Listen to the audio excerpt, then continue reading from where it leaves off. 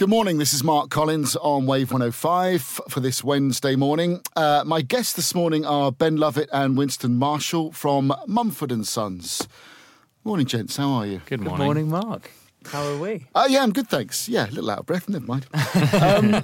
Next year sees 10 years since Sigh No More was released. Mm-hmm. Have you had fun? It's been an adventure. Certainly have a life well lived. Yeah, it's certainly just, I think, taken a lot of unexpected turns, and all of our friends, obviously growing up, who we're still friends with, it's certainly been very full. A lot of what we've seen and got to do has gone far beyond anything that we expected when we started this band.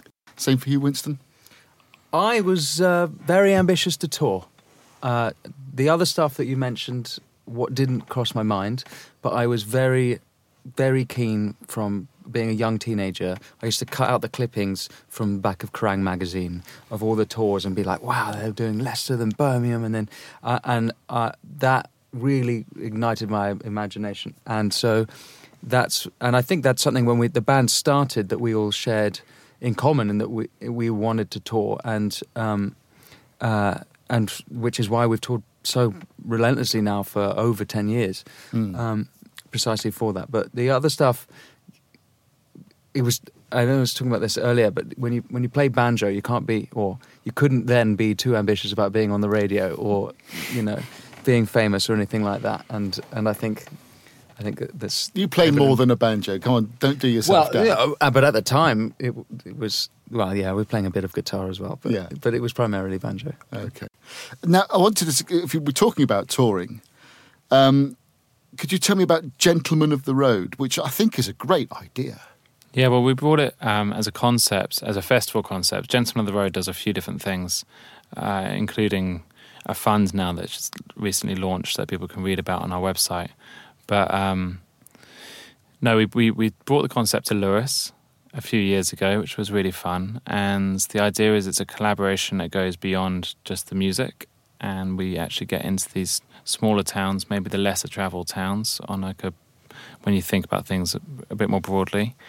But we were enjoying that experience, and we thought what an opportunity it is to share that with others, encourage them to come and see some of these places, and not kind of put the maybe mistake as a hierarchy where the bigger the city, the better it is. A lot of the time you go to some smaller places and the characters and the soul and the history and all the, whatever it might be, and we've done this now in a lot of different places around the world, is actually just incredible. And we essentially come into these towns and we work with the local businesses and the local organisers to put on an event that really does celebrate that, rather than build a festival site kind of down the road and ring fence everything. We try and encourage people just to explore and engage with each other. Is that why you played Guthrie, Oklahoma? Exactly. Yeah. I'd never heard of Guthrie, Oklahoma until yesterday afternoon. But some people have now visited it, and really? Some people go back. And I've got to say, I'm a bit of a railway nut. Are you? I love trains. I really? love trains. Are you a train spotter? I was a train spotter when I was a kid, but whereabouts? In Bristol. Bristol? Yeah. So where would you go to spot them? Bristol Temple Mead Station. Really? Yeah, every weekend. Sit there with the end of the platform with all my mates. Love trains. It's an amazing way to travel. Well, I was going to get on to the Railroad Revival tour. You would have loved that tour. I would have loved that. Yeah, it's travelling across America on, was it like an old Casey Jones type train? It was a collection of old carriages, exactly like that. And some of them from different eras, weren't they? Yeah, 14 different carriages from all over the country. And the collaboration that had to go into this with Amtrak in the States to actually get all of the carriages in Oakland on the right day. Yeah. And we would find sometimes that we had to pull in, for 16 hours whilst all of the normal service would run past, and we were there, this complete mixed match of people. I think it's about 100, 120 of us on this train, and basically didn't sleep for 10 days, and we were there just lined up on the side of a desert in Arizona whilst we were waiting to be able to resume our way along to the next show. Good morning, this is Mark Collins here on Wave 105 this Wednesday morning. My guests this morning are Ben Lovett and Winston Marshall of Mumford and Sons. Right, let's talk about the new album then. You recorded more than 25 songs at Church Studios. 14 of them have made it onto the new album, Delta. What's the criteria and the democratic process in which a song is selected? There is a complicated question to answer, but there is a heavy filter process. A friend of ours told me that he had a theory that supergroups never work because if all the musicians are already made a name for themselves already and they're in any way in awe of each other, then they're too scared to say that that's a bad idea or when there's a bad idea. And I think we've been doing this a long time. We're not really impressed by each other, although we kind of are. But it's hard to impress. I find it very daunting still bringing in any ideas because it's a pretty high cutthroat level of filters. Standards are very high, exactly. Yeah.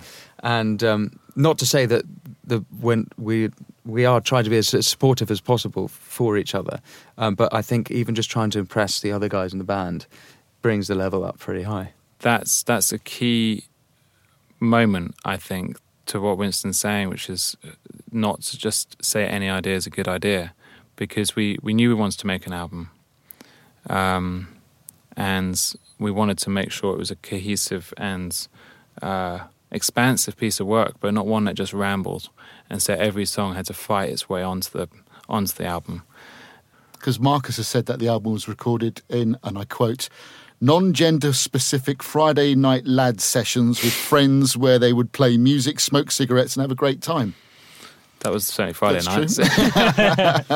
Yeah, well, he says that because we used to call Friday nights Friday night lads, which meant, well, when we say lads, we mean everyone. But there were over 100 people helping you out, weren't there?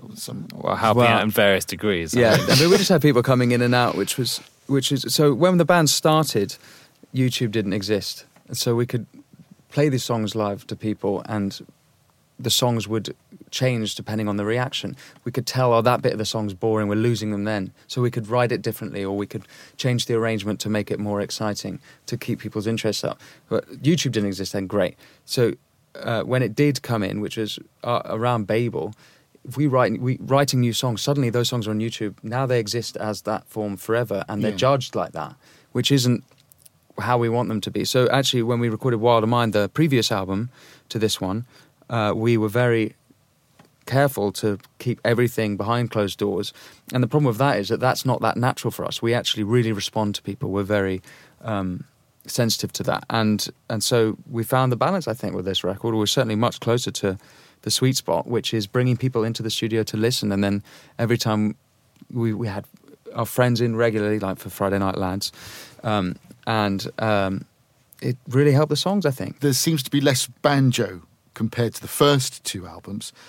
Is this There's actually more. No. I listened to it yesterday and I couldn't hear much, but I could hear more guitar than banjo. Right. So one of the things we're trying to do, and what attracted us to go back to those old folky acoustic instruments, was the challenge of trying to make them not sound like what they were. So there's a lot of banjo on it, but a lot of it's been tweaked, changed in the box. There's one song, Picture You, has around 7 banjos laid on top of each other. There's tons of it there, but we just really tried to not make it sound like a hoedown. But what's going to happen when you come to play these songs live? That is a bloody nightmare. Genuinely, we're in the middle of, we've spent a lot of time getting the songs up, and some of them are going to be very difficult. Well, I mentioned the tour you're about to undertake, a massive tour. UK, North America, Australia, New Zealand, ending up in Europe next summer as well. This is the most extensive and ambitious tour you've ever done, it says on your website. Why is that? Well, you've done big tours before. We've done big tours, but we've never tried to announce the whole tour at once. And actually, we haven't been able to do it. But normally, it's done in chunks. So we're doing a European tour, and now mainly for Ben's ambition to have a T-shirt that says World Tour on it, which we've never had, which is the real objective. Which actually we're all very going back to my about. original question. You did want that when you started out. I always liked buying the T-shirts. I just didn't know that we would say Mumford and Sons on top. We are doing a take on playing in the round. It's not quite in the round.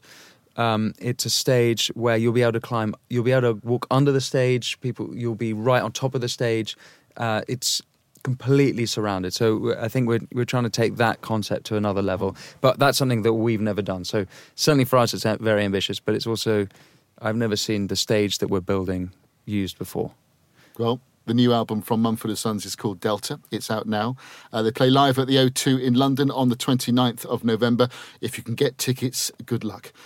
Ben Lovett, Winston Marshall, thank you so much for your time today and good luck with your new album. Thank you very much.